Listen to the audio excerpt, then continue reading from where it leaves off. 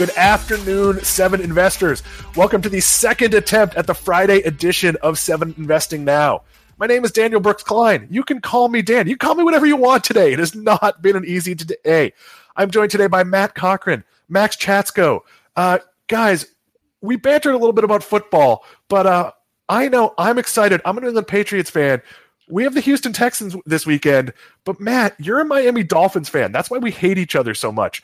No, just kidding. Matt and I actually had dinner this week. Matt, are you excited about the prospects for the Dolphins here?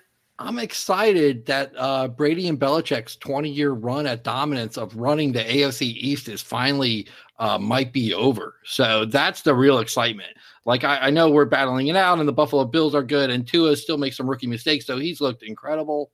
But the real excitement there is that the Patriots, I think their time has come. I am not so sure about that. Max, I don't think you're a giant football fan, but can you really root for Ben Roethlisberger? Like, pretty much a criminal there. Like, are you a fan? Absolutely. When you live in Pittsburgh, it's you have to be a sports fan. So, unfortunately, that includes rooting for the Pittsburgh Pirates. So we try to, ignore that part. But yes, Steelers 9-0. We're going to be 10-0 because we play the Jaguars this weekend. So looking forward to that. The Pirates need to bring back their old jaunty hats there. This, of course, is Seven Investing Now. We're going to cover the news of the day, but with a long-term perspective. Max, we're going to start with you for the top story. So there's been vaccine news. I think like 75% of our shows have in some fashion focused on vaccines. But why don't you talk a little bit about the two things that happened later this week, the Pfizer news and the AstraZeneca news? Right, Dan. So we've had a lot of news in recent weeks with three different vaccines now. So at first it was the Pfizer-BioNTech vaccine. Later that was followed up by the Moderna vaccine. And then just recently we've heard more about the Oxford University and AstraZeneca vaccine. So all of these are the front runners. These three are the ones that are most likely to be approved under emergency use authorizations by regulators around the world. So the Oxford University and AstraZeneca vaccine works a bit differently than the two others from Pfizer and Moderna. So it's not based on messenger RNA, mRNA. It's based on a deactivated virus. This virus usually it gives chimpanzees respiratory illnesses, but they've nuked all that, so it can't infect you. And they just engineered it to express the spike protein from SARS-CoV-2, which is causing the pandemic, on its surface, and they inject that to you. Your body triggers an immune response. It learns memory of that from your adaptive immune system, and that's how you become immune and have protection against SARS-CoV-2. So Max, let me jump in here. As a regular person, these are two different types of vaccines. If they both prove equally effective, is one better for different types of persons? Should you want one or the other? I know the AstraZeneca vaccine has proven very successful in older people, but are there other sort of practical reasons that makes one different than the other? Yeah, so I'm going to ask Sam if she can pull up that graphic. Who knows if we can get that going today, given how we've been doing. Oh, there we go. So one of the more practical concerns for distributing and storing these vaccines is what temperature they can be safely stored at. So this graphic here shows the temperatures that each vaccine candidate, and that's important to point out, it's still a candidate, it's not actually approved, any of these, what temperatures they need to be stored at to remain viable for 6 months.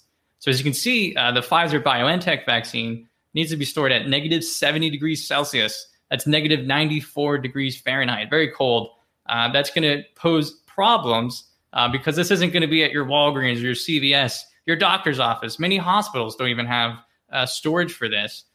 So the problem there is it can be stored in a normal freezer, but only for about 5 days, or maybe it can push that to like 15 days. So it needs 2 doses, 28 days apart. That's going to pose some logistical problems because you're going to need 2 different containers to dose every individual. Moderna has a little bit more, a little warmer temperature, even though it's still based in mRNA, negative 20 degrees Celsius for 6 months. And that can actually be kept in a normal fridge or freezer, which is common in pharmacies and hospitals and doctor offices, and remain viable for 30 days. So that has a bit more of a advantage, at least, or fewer logistical hurdles in that sense. And then the Oxford University and AstraZeneca vaccine candidate can be stored safely at 6 months, remain viable at a normal freezer or fridge temperature. So that might have some, again, fewer hurdles than each of the prior two. Now, one other thing to keep in mind, Dan, is these vaccines will be available globally, but not in the same amounts, right? So the Oxford Nanopore, I'm sorry, I keep wanting to say Nanopore. It's a company in sequencing that I like. University of Oxford vaccine is mostly going to the UK, most of their doses. And then the second location to get the most doses will be the EU. And then a lower number will be going to the United States. They also actually have an agreement to send 1 billion doses to India. Moderna, again, it's an American company, so most of their doses are going to be staying here domestically. And then BioNTech and Pfizer, most of their doses are going to the EU with a smaller amount coming to the United States. So, and again, depending on where you live, if you live in a city or in a rural community in the U.S., you might not have the option to choose all three. So it's not really, we're not going to have a choice, I don't think, in a lot of areas, and especially early on. So I have no idea if anyone is seeing this. We stopped and started the show, which I think confused Facebook and Twitter. So if you're watching, please add a comment. I think it's very likely that we are taping a live show that people will be able to see later when we repost it. If it could go wrong, it has gone wrong today. So let's talk about the market implications of this. Max, it's going to be maybe the spring before these are widely available. And obviously there's going to be a hierarchy of who can get them. We don't know what that's going to look like because we have a little bit of a government mess at the moment. But that being said, Matt, are you optimistic that in the spring life will be at least kind of back to normal? Yeah. You know what, Dan? I am optimistic. I would call it cautiously optimistic, but optimistic nevertheless. I think people are largely chomping at the bit to get back to normal. And when given safety reassurances, I think they will gladly get back to resuming everyday life. And I suspect when there is an official all clear signal given, we're going to see pent up demand for things like travel and live events and other in-person experiences. Max, now why don't you give us the medical read on that? Do you think that's practical, or do you think that's being optimistic given the production issues here? Yeah, I think right now, most people are still pricing in like the best case scenario, even in their own individual lives, not just pricing into the markets. This is going to take time. It might take up to a year, maybe till the summer next fall, before we really vaccinate a good amount of the population. That said, I think, by the end of the year, we probably have about 100 million cases in the United States. So close to 1 in 3 Americans will probably have had a SARS-CoV-2 infection since the pandemic has started. So that's not enough for herd immunity, but it will break a lot of chains of transmission. So even if a lot of people aren't vaccinated early on, I think by the time next spring rolls around, the virus just isn't going to have a lot of hosts to infect, certainly less than the year prior. So in a weird way, that's going to help to help life get back to normal sooner, and not necessarily just because there's a vaccine out. Max is being very optimistic about Americans' willingness to get vaccinated. For those of you watching this, I apologize. I am pretty sure we are not live, and we are actually just taping this. We had a bit of a technical snafu at the beginning where we don't know what went wrong. It wouldn't play our open video. It was repeating some of the audio, so we stopped the feed, left, and I think that killed all of our live feeds. So we apologize, but we will make this available. Obviously, if you're seeing it now, you figured out that we made it available after the fact through different channels. Guys, we are going to move on. We are, of course, brought to you by 7 Investing. We are almost half the team of 7 Investing advisors. What do? We give you 7 stock picks. Each one of us picks our highest conviction stock each month, and we give you a lot as to why we're picking it. We're actually taping later this afternoon our pitch calls where we all talk to each other and we say, okay, here's 15 minutes. Here's why I picked this stock that you've never heard of, or in Max's case, a stock no one's ever heard of. And this is why I like it. And we make slides. And then during the month, we update you. We make those calls available to our members. So if you're not a member, feel free, please join us at 7investing.com/subscribe. But Matt, we're going to head into what we're watching. And you brought up a story. I didn't actually see this one today. It is giant banking news. PMC has agreed to acquire BBVA USA for $11.6 billion. Matt, tell us what that means. Oh, that's right, Dan. Yeah, it's a very big deal. It's going to create a coast-to-coast bank with more than $560 billion in assets and almost 3,000 branches across 25 states.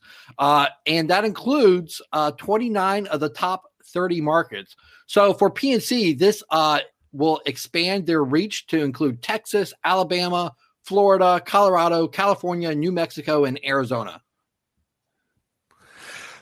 So why is a bank growing at a time where there's a lot of pressure on banks? There's a lot of alternative ways to bank. Is this more about obtaining customers, or is it more about the physical assets? I actually think it's almost like it's either grow or die. Like, PNC, well, for one, just specific to this merger, PNC management believes that they can cut $900 million in annual expenses out of BBVA's budget, which is actually, they might actually do. That sounds like a lot, but PNC has had success integrating acquisitions before with this same game plan.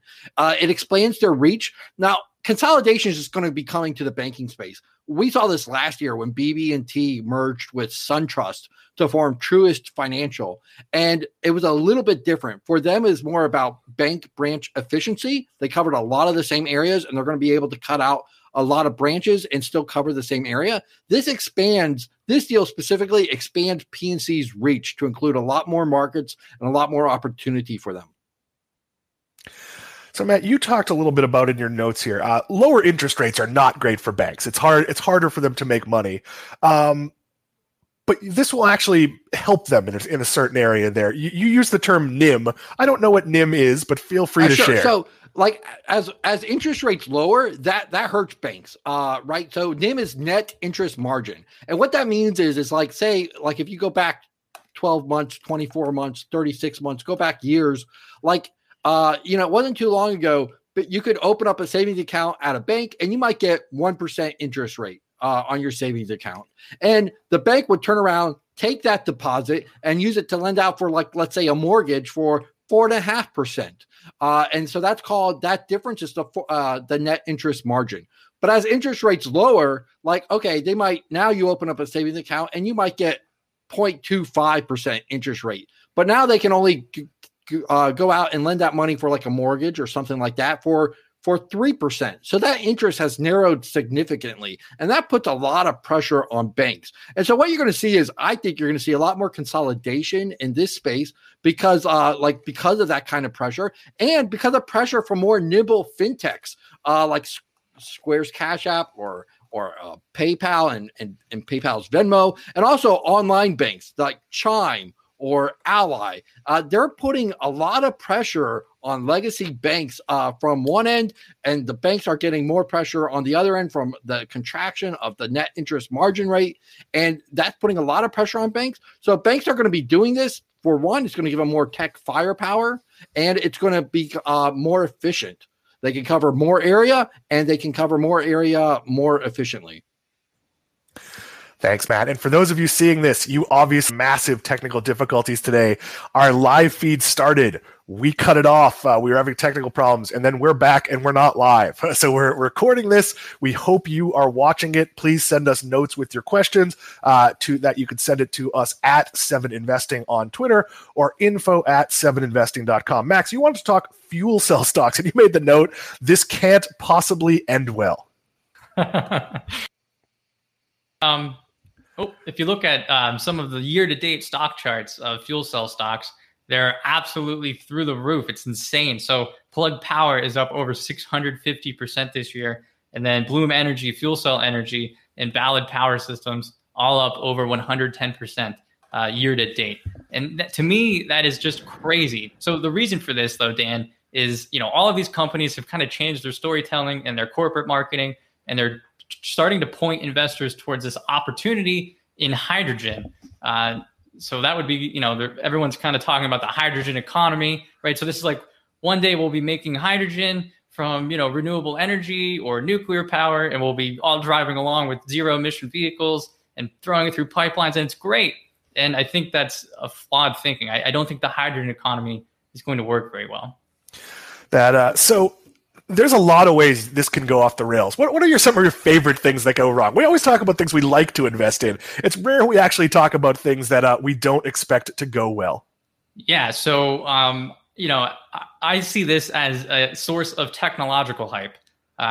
Previous examples might include, algae biofuels in the 2000s and 2010s. or 3D printing. Remember when that was going to be the next big thing? Or autonomous vehicles a few years ago. So some of these things have, been relegated to niche markets. Autonomous vehicles will probably take off, but it kind of got hyped up a little too soon, too early. For hydrogen, there's some major technical challenges and some misconceptions as well that are floating around. So one of the common things that I see, and you might see it as well when you're looking at hydrogen stocks or fuel cell stocks, is that hydrogen has a high energy density. I see it written all the time, lots of articles, people talk about it, and that's absolutely wrong. Hydrogen has one of the lowest energy densities of any fuel. What people will get confused about is that it has a high specific energy. So the difference here is that energy density is the energy per mass. Energy density is the energy per volume, right? So that looks very high, but you have to compress hydrogen to, in ridiculous standards in order to get that energy density out. But specific energy, which is what really matters more for fuels, is it's very low. It's the energy per unit mass. So hydrogen is very lightweight, and therefore it has a ridiculously low specific energy, and that's what matters for fuel cells. So Sam, I think we have another graphic, if you can throw that up for... Right, so here's from the Energy Information Administration, and this is just comparing, the different energy densities. Both the you can see the energy density on the x-axis, that's per unit volume, and then the specific energy, which matters a little bit more for hydrogen, is on the y-axis. So yes, it has a high specific energy, but it's very low in terms of the energy density per volume. So compared to gasoline and diesel, hydrogen fuels just aren't really going to work that well. It's not very pragmatic. We'd have to store them in tanks that are either very heavy, which isn't great when you're rolling down the highway or have a big truck. That's going to slow you down and throw you off. Or if we even are stationary at fueling stations, we have to have these super cool tanks or high compression tanks to store it. It's just not going to work very well. Similarly, go ahead. Yeah, let me jump in. So I think it's fair to say here that you don't believe hydrogen cells are going to be the future of this, and you're generally bullish on batteries. Is that reasonable? Yes. So hydrogen has other issues in terms of like pipelines too. We can't actually transport hydrogen fuel through pipelines very well, steel pipelines, because it causes something called hydrogen embrittlement. And all you need to know about that is that it can blow up your pipeline. So we don't want to do that, and a lot of pipeline operators might be pretty cautious about how much hydrogen they actually want to transport, because it's a huge risk for them. So the main conclusion, I guess, is yes, this is kind of hyped up. Hydrogen fuels, it sounds great on paper, but there's a lot of technical issues that stand in the way. It's not a very pragmatic solution. And the reality here is that electric fuels, batteries, that's the future of transportation. It's not hydrogen.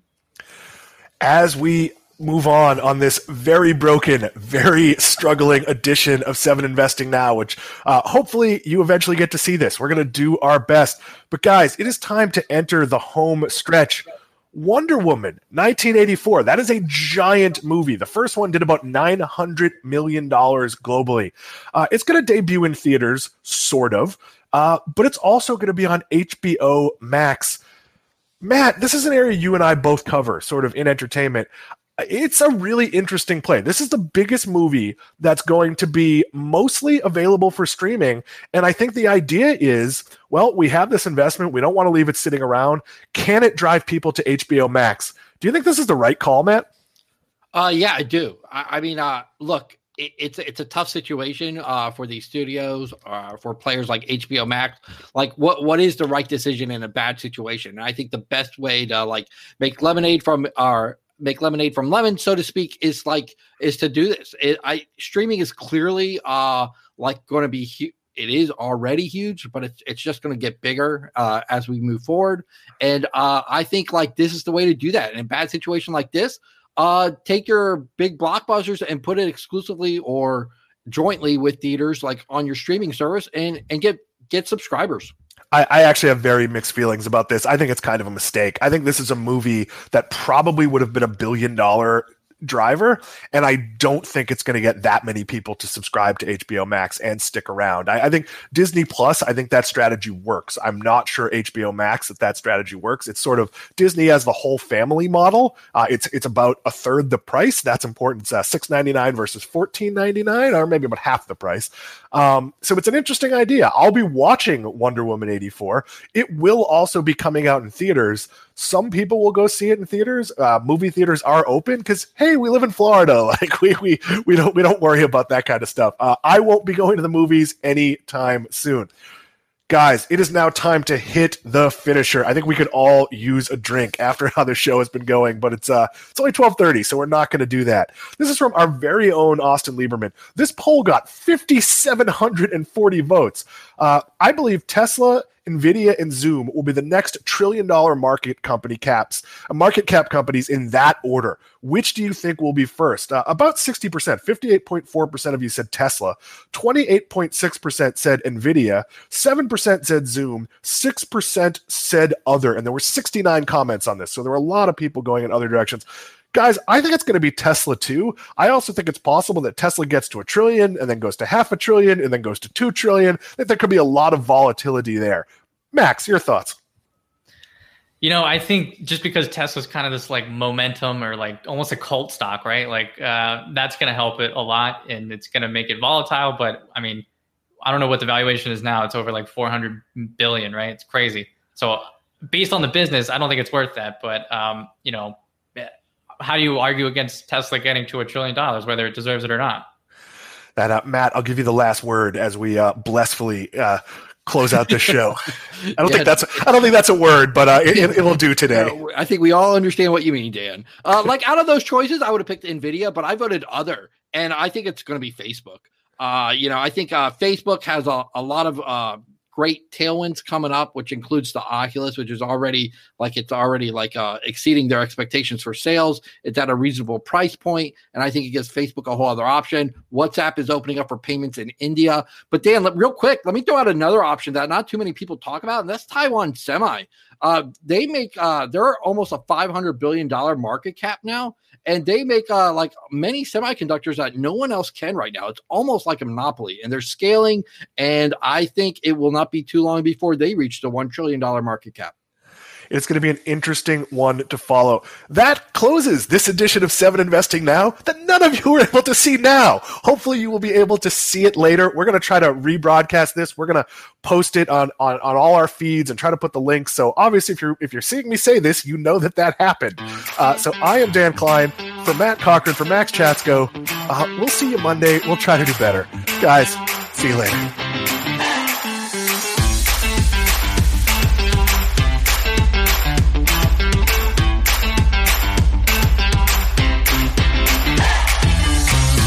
Reminder that people on this program may hold positions in the companies that are mentioned. Buying and selling stock carries financial risk, which could include the loss of capital. The views in this program should not be taken as personalized advice. Before acting on any of the information provided, listeners are encouraged to consult a financial or tax professional.